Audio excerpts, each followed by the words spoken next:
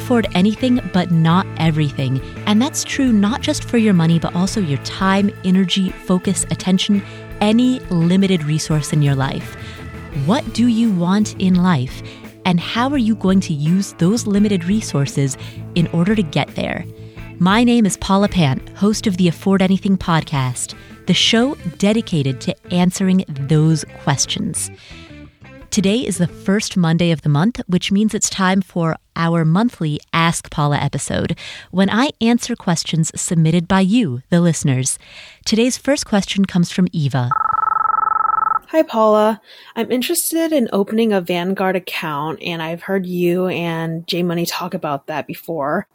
After doing some research on their website, I read that in order to access their personal advisor services, that you would need at least $50,000. And since I'm just starting out, my plan is to open a Roth IRA and contribute the maximum amount. But I was just wondering if you had any advice on how I should go about that, or any advice on how I should proceed until I am able to get to that point. Thank you. Eva, the question that I would ask you is, why are you interested in getting a personal advisor? Specifically, what do you hope to achieve by having a personal advisor? Now, I don't know what your answer to that question is, but there are two common answers that I often hear.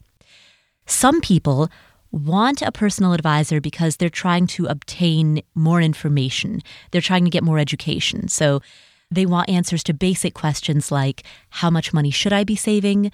Am I on track? What are the pros and cons of different types of asset classes? All of that is lumped under the broad category of education. The second reason that people often want advisors is because they want personalized information that is custom tailored to their unique circumstances.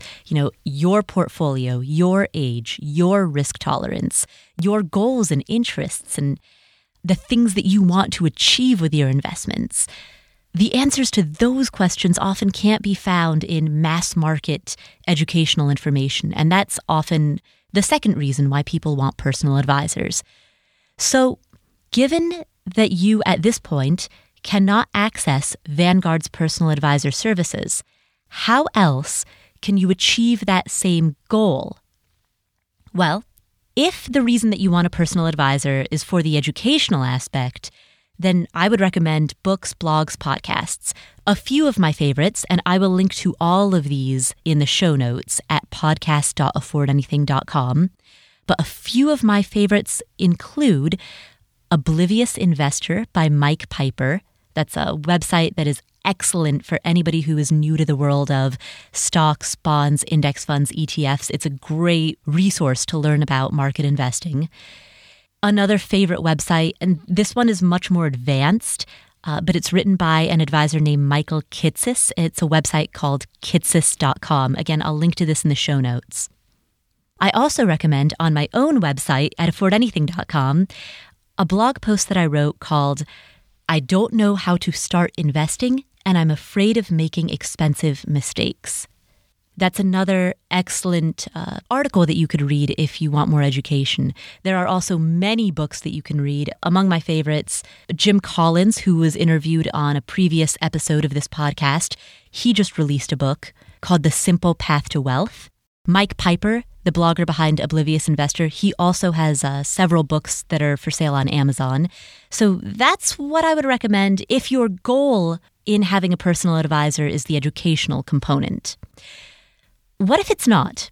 What if your goal in having a personal advisor is to get that unique information, recommendations that are custom tailored to you that you could not find anywhere else?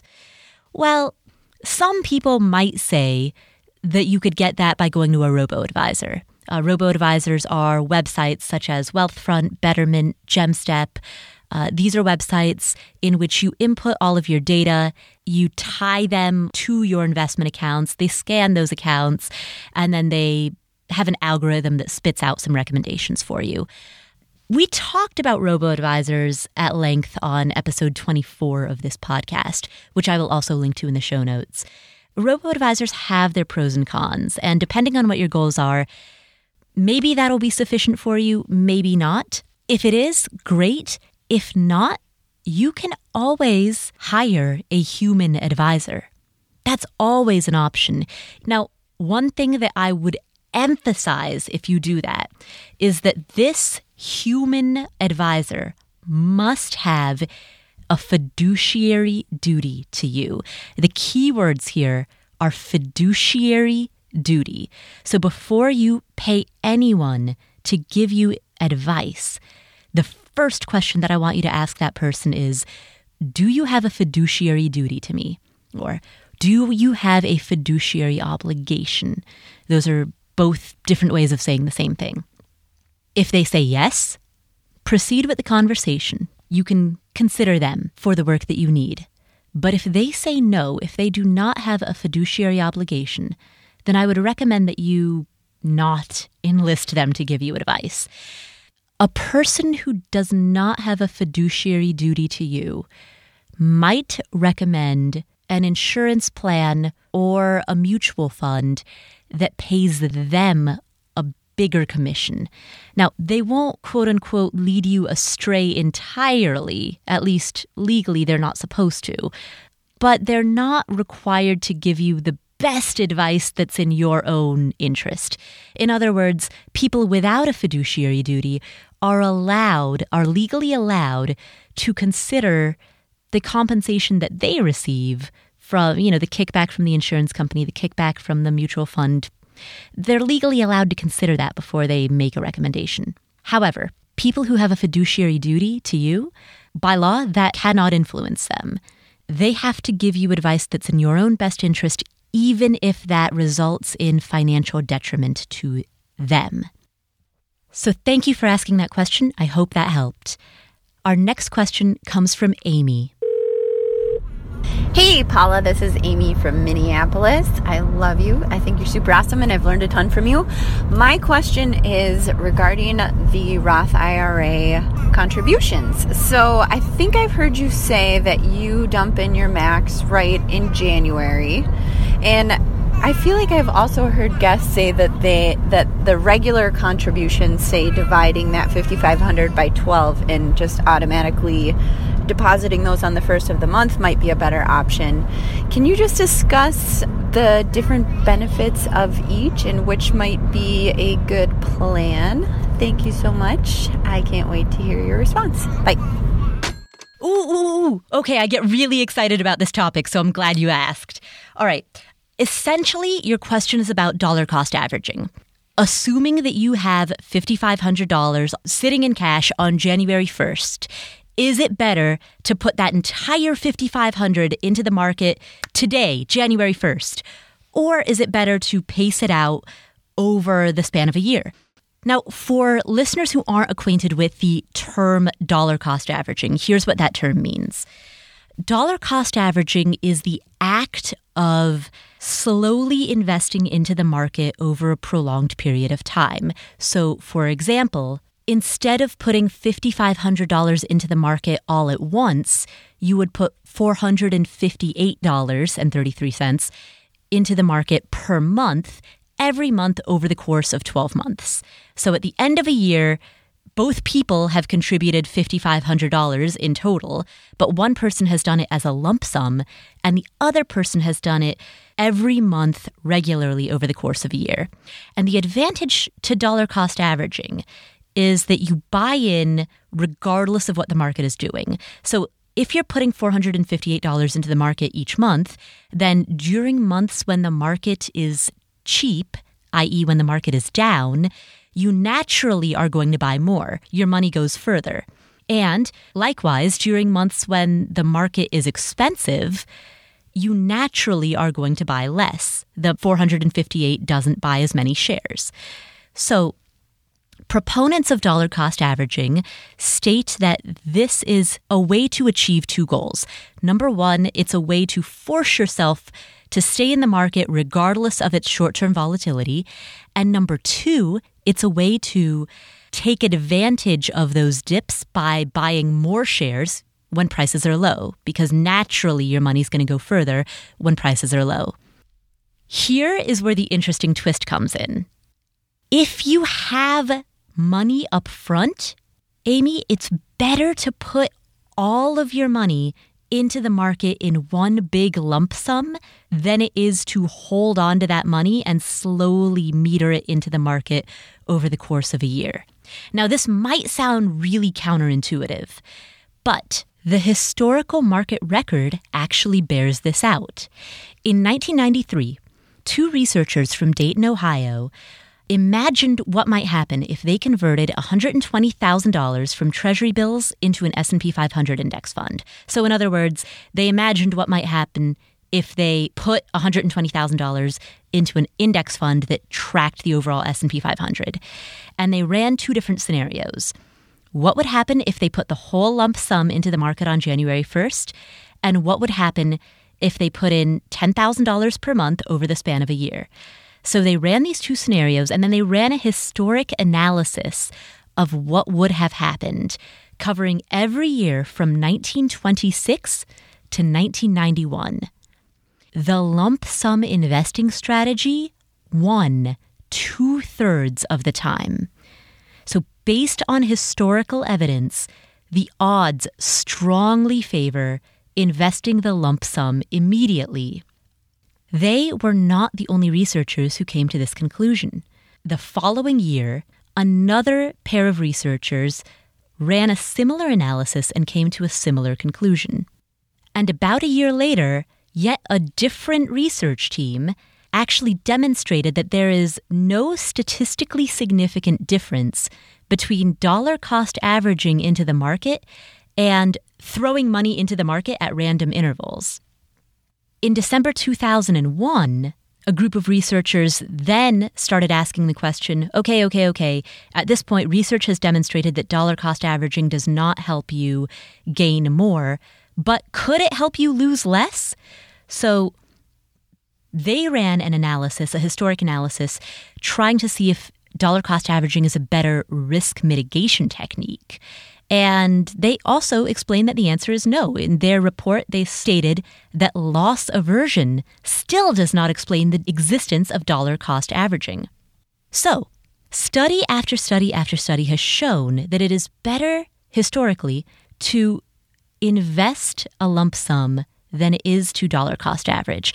Now, why?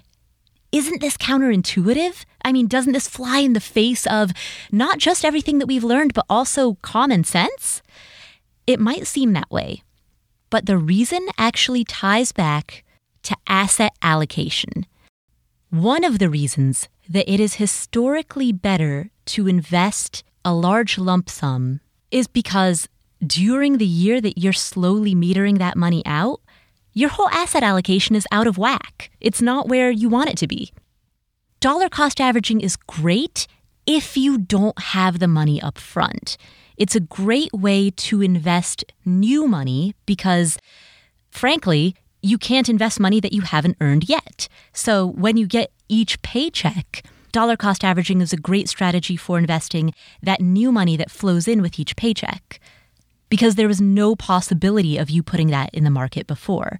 But if you have the opportunity to put it in the market earlier, then do so, because A, your asset allocation will be in line with where you want it to be, and B, the market often moves in big leaps. There are often just a few days of a given year when it makes its big gains or its big losses. And as the historical record shows, 2/3 of the time, you are better off exposing your money to the market as early as you can. So, Amy, thank you so much for asking that question. That is a passionate topic of mine, so I'm really excited to have the chance to talk about it. I wrote a blog post a long time ago about dollar cost averaging, about this exact question, and we will link to that in the show notes as well. There are 2 more questions that I'm going to answer in this podcast, and both of these questions relate to real estate investing. So if you're not interested in real estate, you can drop off right now, and I'll see you in the next episode. Before we get to these next 2 questions, I'd like to take a moment to thank our sponsor. Have you ever wanted to talk to a financial advisor just to ask like one question, maybe 2? Well, guess what? NerdWallet has this cool new app that lets you have one-on-one conversations with financial advisors, and it's available at no cost to you. You can chat with an advisor about anything related to money, such as retirement, investing, insurance, debt, all things money related. And you'll get personalized one-on-one advice. Check it out at no cost to you by going to nerd.me/Paula. That's nerd.me/Paula, Paula. Now, with that said, let's hear the next question, which is from Daniel.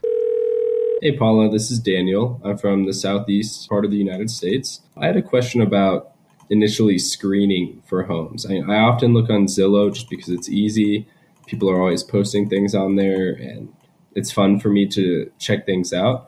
But I realize that because it is so easy, so many people are looking on there, that these are probably not the best deals. It's probably some of the worst, actually, because it is so competitive.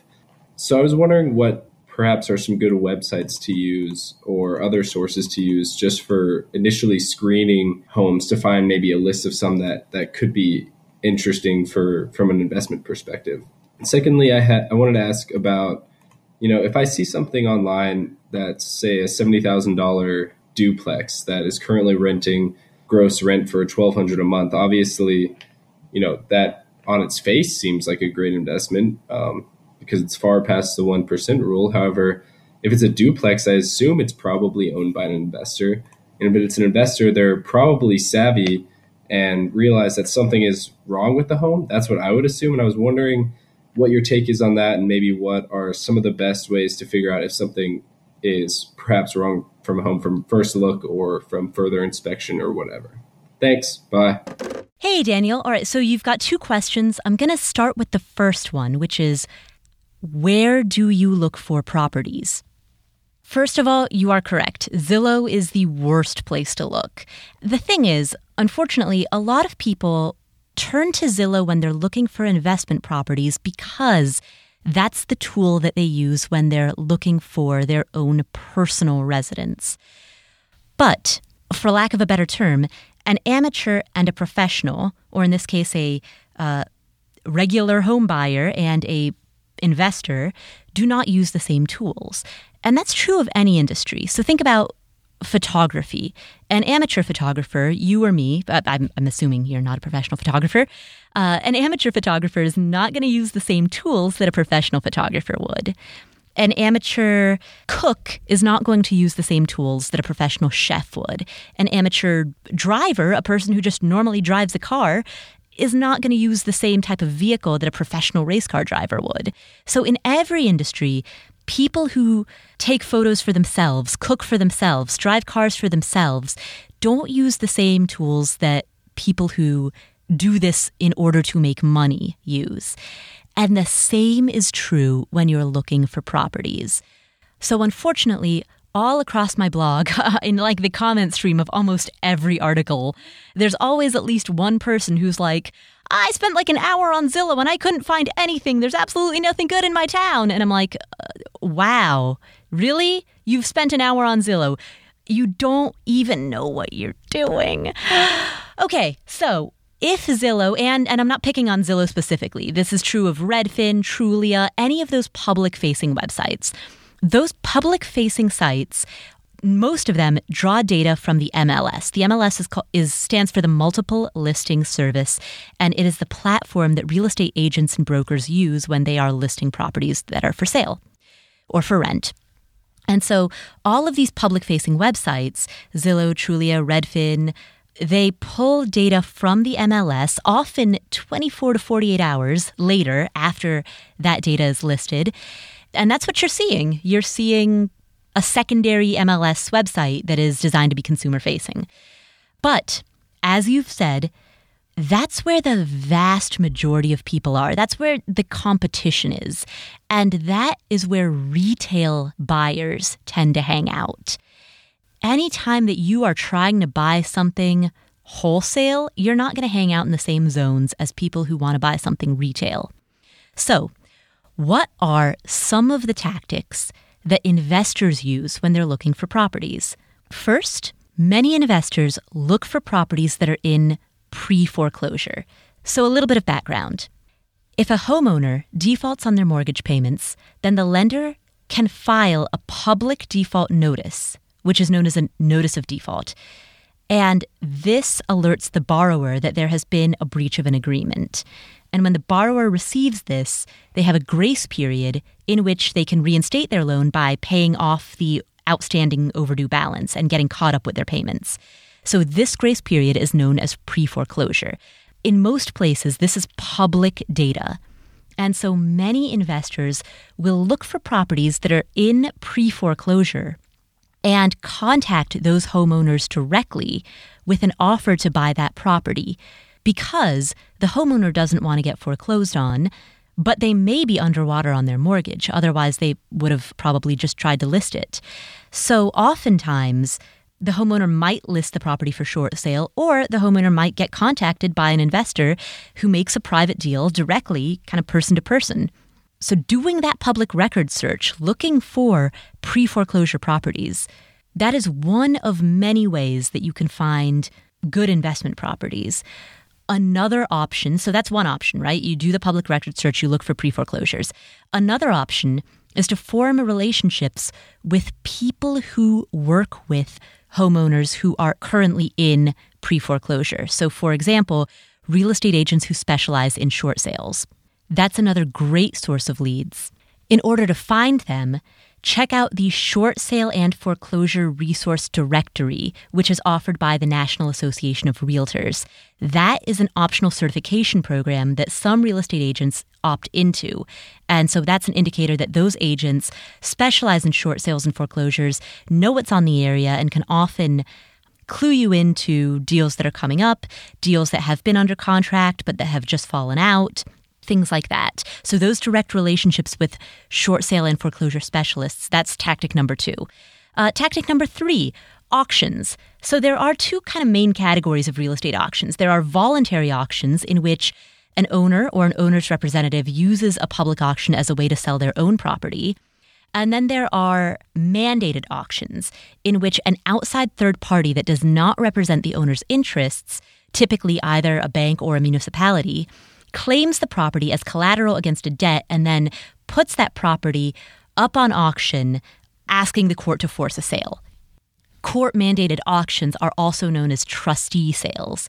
So that's tactic number 3, is to look at different types of auctions in order to find those properties. And we can really go into the weeds with that because rules for tax lien auctions are set by the county that holds them, and that can be very different than foreclosure auctions like the kind that you would find on Hubzu or Bid for Homes or Auction.com. So we can really go into the weeds on those. But long story short, auctions are another great way to look for good investment properties. Another tactic, since your question is about tactics, is driving for dollars. And so driving for dollars is the action of picking a certain geographic area, such as a neighborhood or a zip code, and driving around and looking for indicators that an owner might be interested in selling their property. So, for example, if a home has a lot of deferred maintenance, such as overgrown lawns, clogged gutters, peeling paint, that type of deferred maintenance suggests that the homeowner may be in a financial bind. Maybe they're behind on their bills. Maybe they're just not interested in the property. They're going through some type of hardship. And maybe that homeowner assumes that they're not going to be able to sell their house due to all of those deferred maintenance issues. But that's where you come in, and that's where you can, again, have a direct conversation with the homeowner and offer to purchase their property. Now, that's tactic number, I've lost count, maybe 4, I think, 4 or 5. So tactic number, whatever count we are right now, is to buy properties from wholesalers. Now, I don't necessarily always recommend this, but wholesalers make their money by finding properties that would appeal to investors. And they get those properties under contract, and then they sell the right to complete that sale. They flip that contract to investors.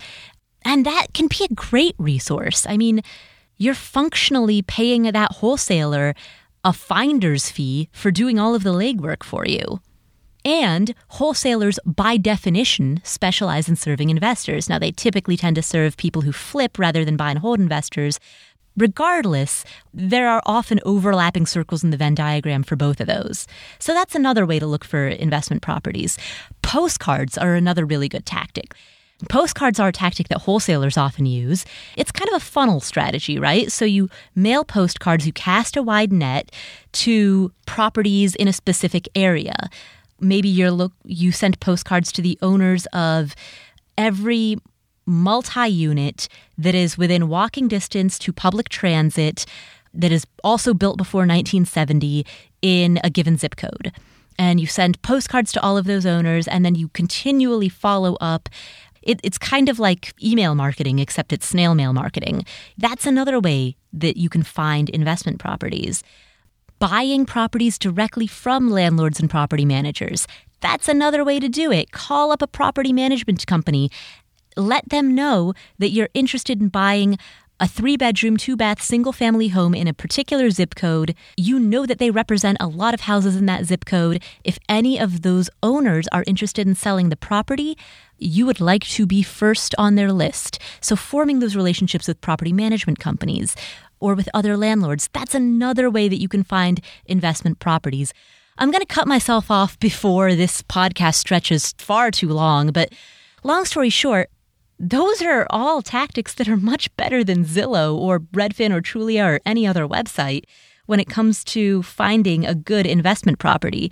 You don't want to be looking at stuff that is positioned for retail buyers. You want to be looking at non-retail. If you're paying retail, oftentimes in most markets, you might be paying too much. Now, to the second half of your question, why would a person sell a property if it is a good deal?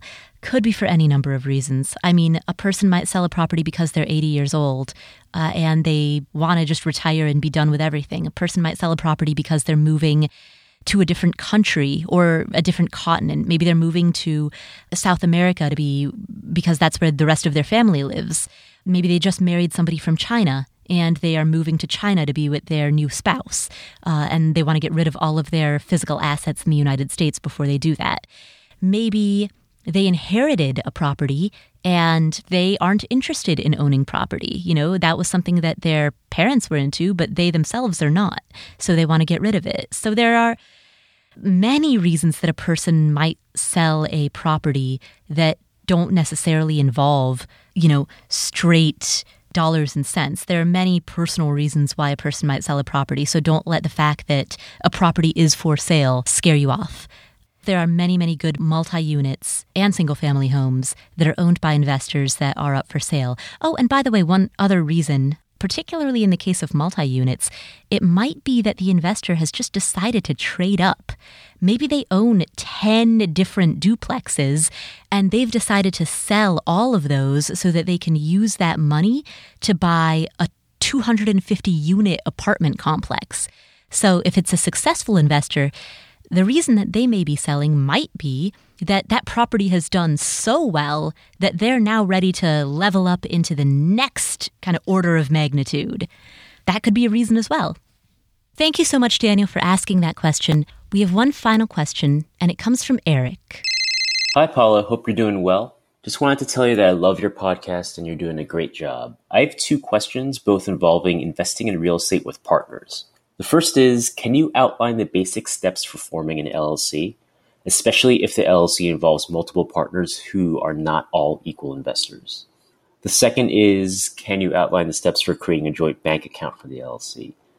Firstly, if it's even needed at all, and if so, what is the process there?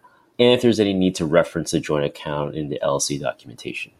Thanks for listening. Thanks for providing such great content, and keep up the great work. Eric, as to the first part of your question, how do you form an LLC?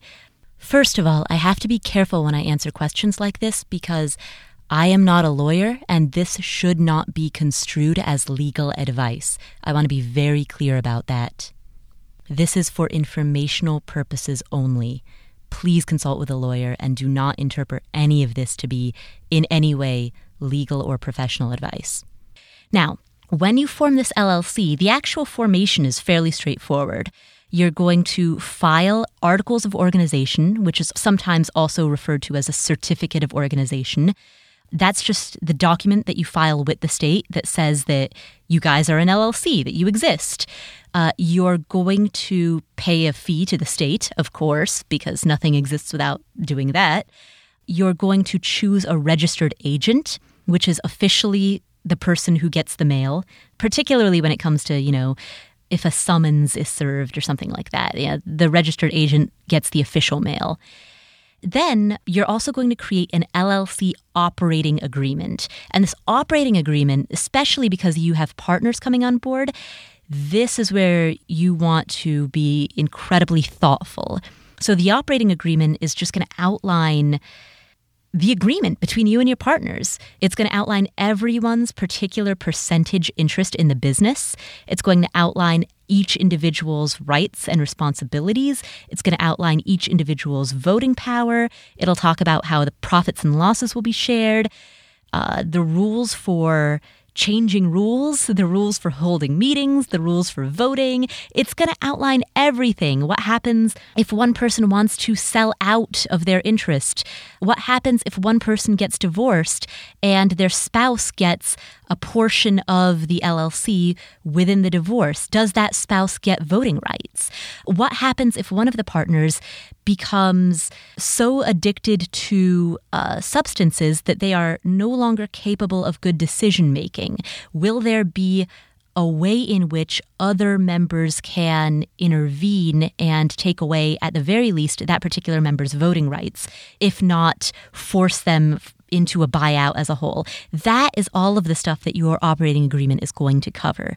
So when you form that operating agreement, I'd recommend that you get an attorney who can really walk you through this, because this is the analogy that I would use is, this is the quote unquote lease that you want to have clear up front, because it's much better to hammer out these issues in the beginning when everybody is still friends than it is to try to hammer out these issues 5 years down the road when somebody is incapacitated and somebody else has just declared bankruptcy and somebody else is going through a very difficult divorce. That is when there's more potential for infighting and where the he said, she said kind of starts popping up. So that's why you want to have a rock solid operating agreement. But as to your original question, the process for forming an LLC, that's actually incredibly straightforward. The attorney who helps you form an operating agreement will file the paperwork for you, but it's not a complicated process.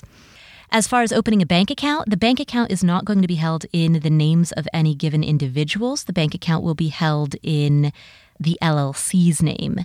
So you're going to open a business bank account as an LLC, and then one or more particular individuals will have access to that bank account. And you're going to have to decide who has the right to sign a check. Are you going to require that two people sign a check before that check can be valid? Or is there one person who has sole check signing authority? That's stuff that you and all of your partners are going to have to hammer out. The bank would, sign y'all up however you tell them that you want to be signed up, but you guys are going to have to hammer out those issues ahead of time. So thank you so much, Eric, for asking those questions. If anybody else has a question that they want to send in, please visit affordanything.com/voicemail. Now, there are some of you who have left questions that I did not have a chance to get to in today's podcast. I will try to get to them in an upcoming episode. But again, to anybody who wants to leave a question, head to affordanything.com/voicemail, and that's where you can leave a question for the next Ask Paula episode. We air these episodes on the first Monday of every month. If you enjoyed the show, please go to iTunes and leave a review. Your reviews are instrumental in helping us get new voices on the show, get great interviews, bring more listeners into the fold. So thank you so much to everybody who's left a review. If you haven't done so yet, please go to iTunes and leave a review for the Afford Anything podcast. You can find show notes at podcast.affordanything.com. Thanks for tuning in. I'll see you next week. Would you rather have $500,000 now or $1 million in 10 years? And you can't play the whole but if I invested the $500,000 at a compounding, blah, blah, blah, blah, blah. Well, then I have no idea, Paula. That's the only way my brain can calculate things.